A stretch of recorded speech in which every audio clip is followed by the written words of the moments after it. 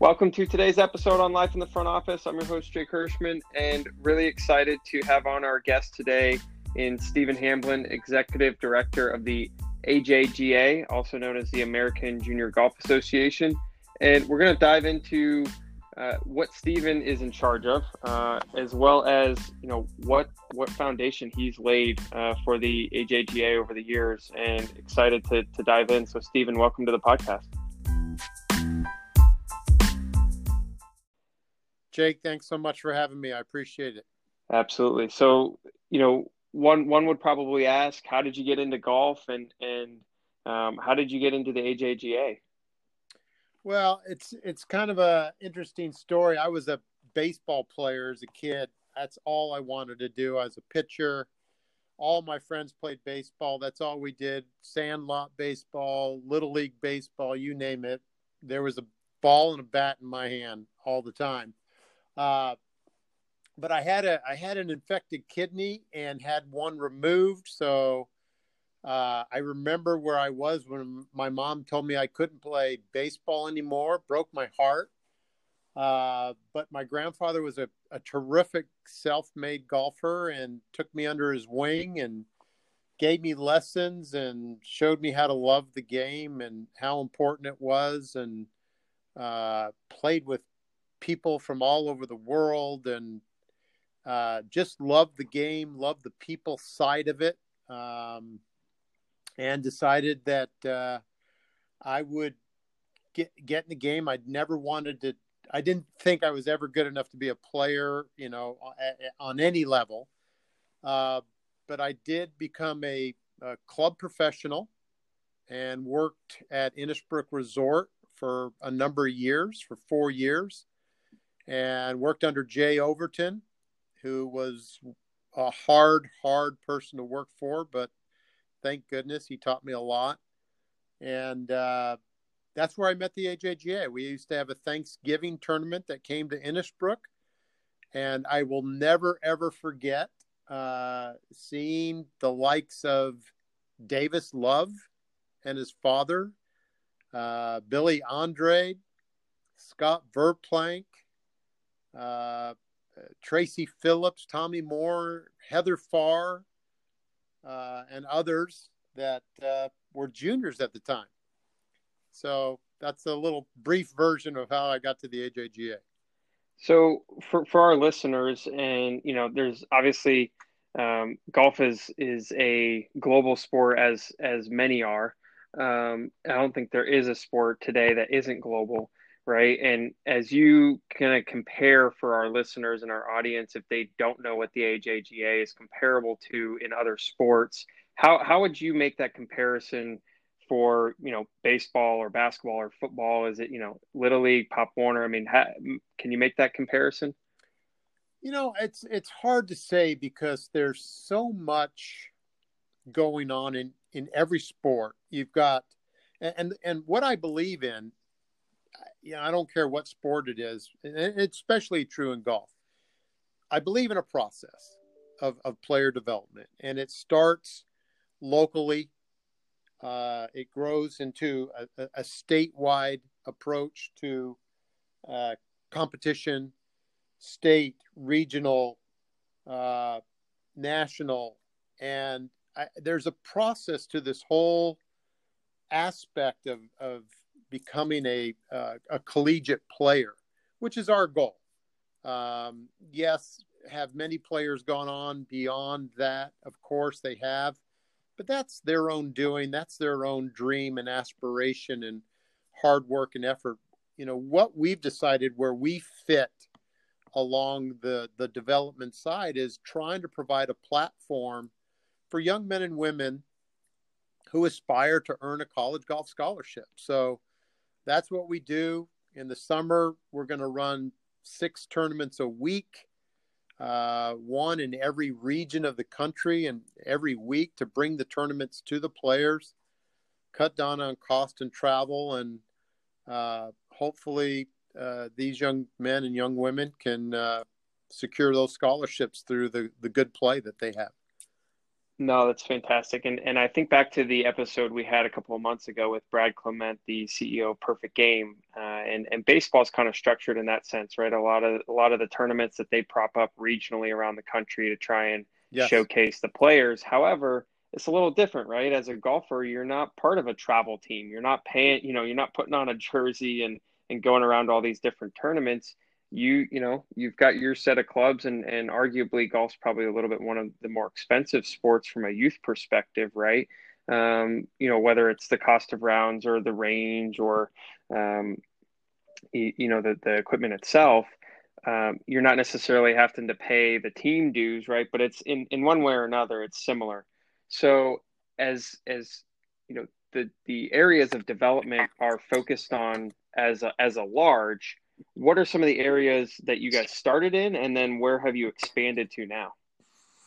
Well, we realize that the game is expensive. I think the decision that we made a long time ago to run multiple events per week tried to address that very thing, where we could bring the tournaments more to the players, cut down on costs, cut down on travel. The other thing that we did is we came up with a program called the ACE Grant, and it was in response to what the PGA Tour created through the first tee.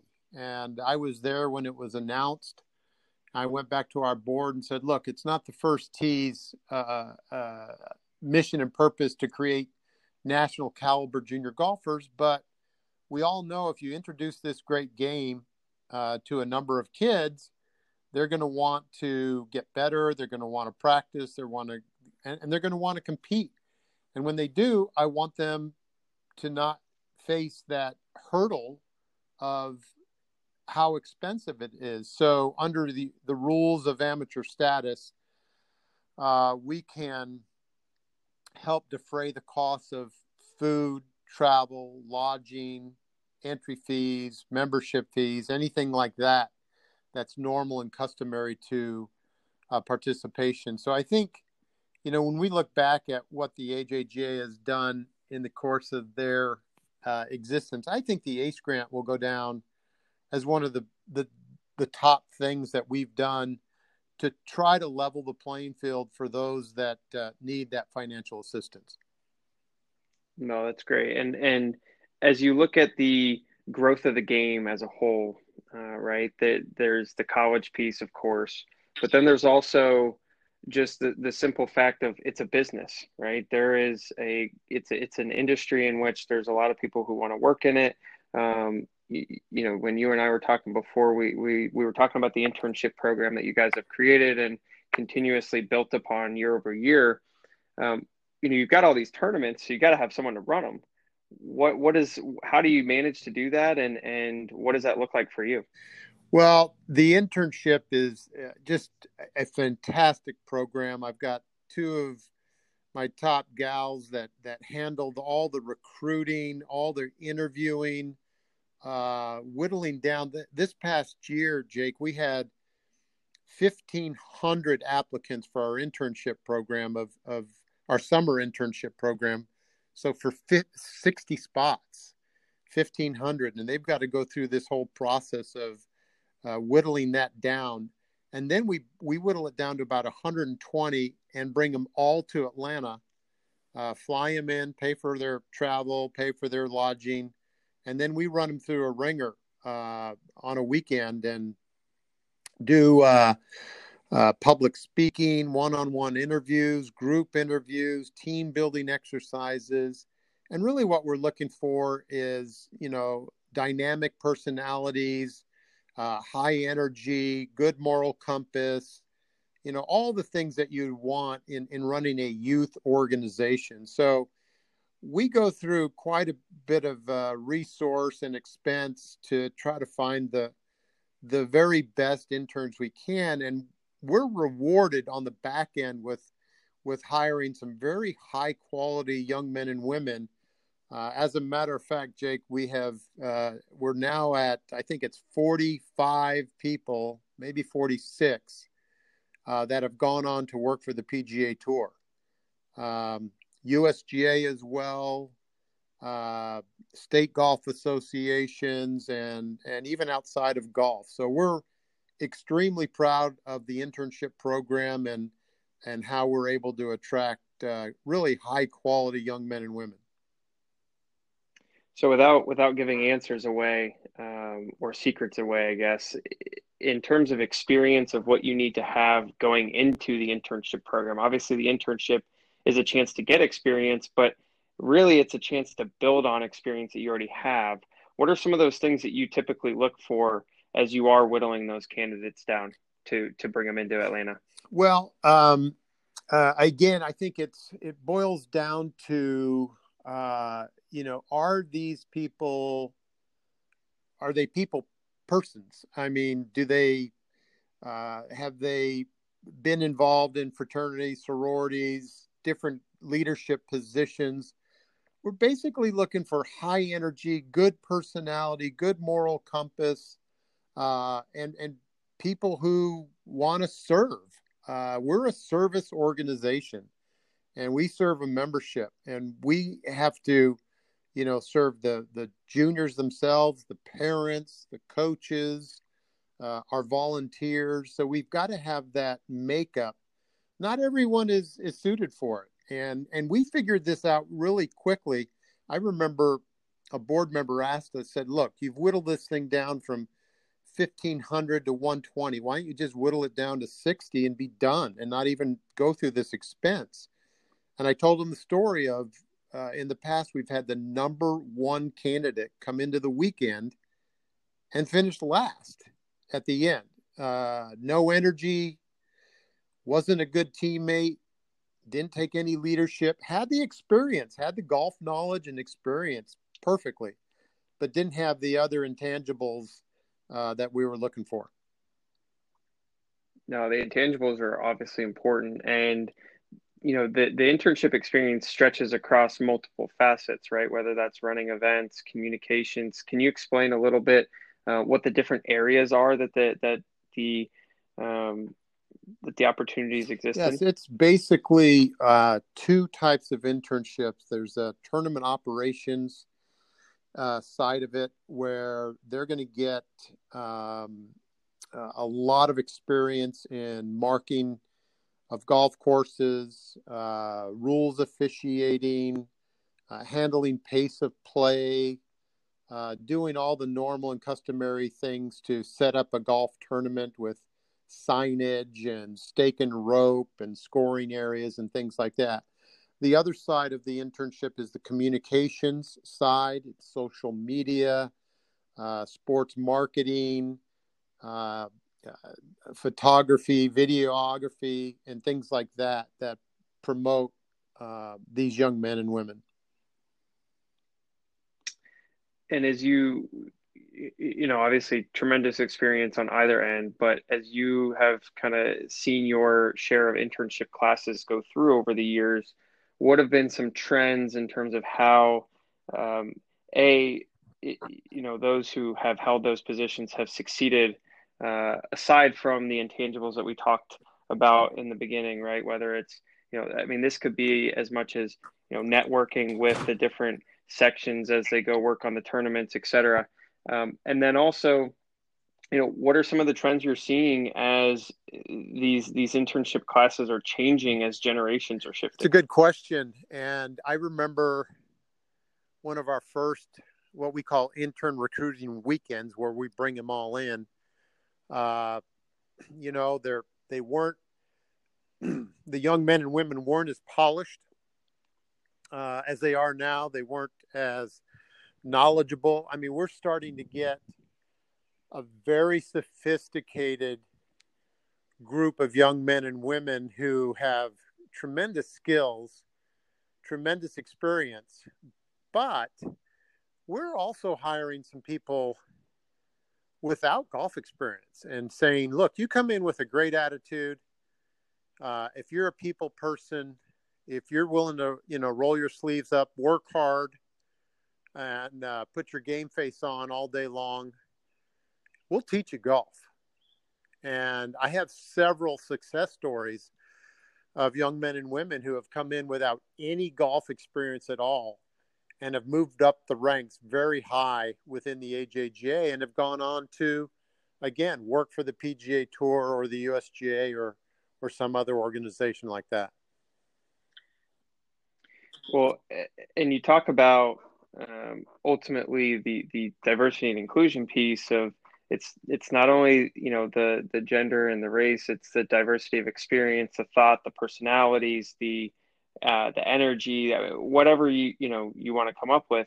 How have you tried to cultivate kind of a good mix in terms of leaders and communicators? I mean, just kind of all around, right? You can't have 70 Right. leaders, right? There's that then becomes too many cooks in the kitchen and in some extents. But you can't have 70 followers either. So how do you kind of find a good balance? Yeah, that's extremely important. Again, that's something that we really find out when we bring him into Atlanta.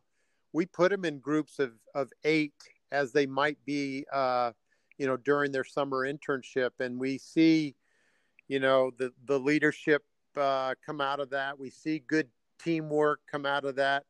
So, we're recently very excited about what we're trying to do from a diversity and inclusion standpoint. I'm working with a number of minority groups, trying to find people with different perspectives, different backgrounds, because I think the AJGA internship is one of the best ways for someone to come in and experience golf in a real meaningful way.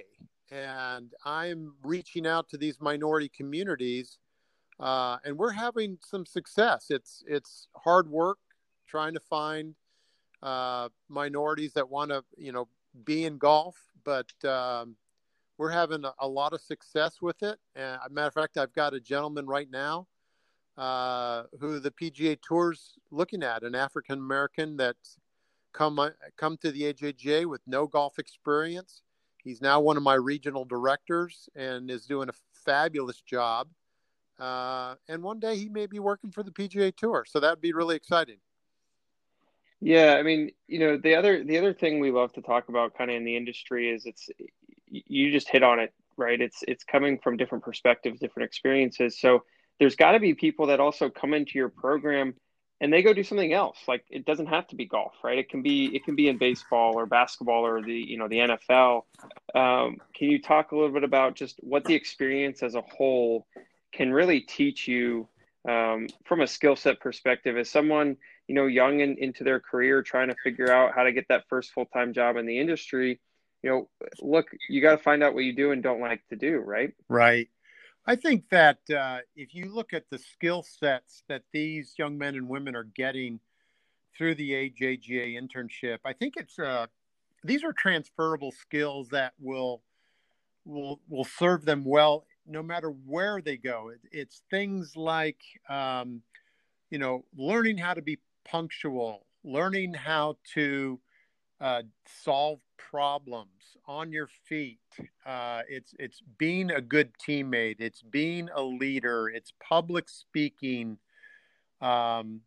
It's working with volunteers, working with sponsors, working and dealing with upset parents and things like that. So you look at all the things that they experience through this internship, and these are just life skills that we all have to possess to be successful in whatever industry we choose. Yeah, and no matter whether you're kind of trying to find that first foot in the door or whether you've been in the industry for 30 years, right? Where you're constantly always working on them. As you've been at the lead of this organization for a while now, what are some of the things that you think have helped you along the way? And quite frankly, what are some of the things that you're still working on? Well, I'm very fortunate, Jake, to have a board of directors that takes a bit of a different approach to their governance.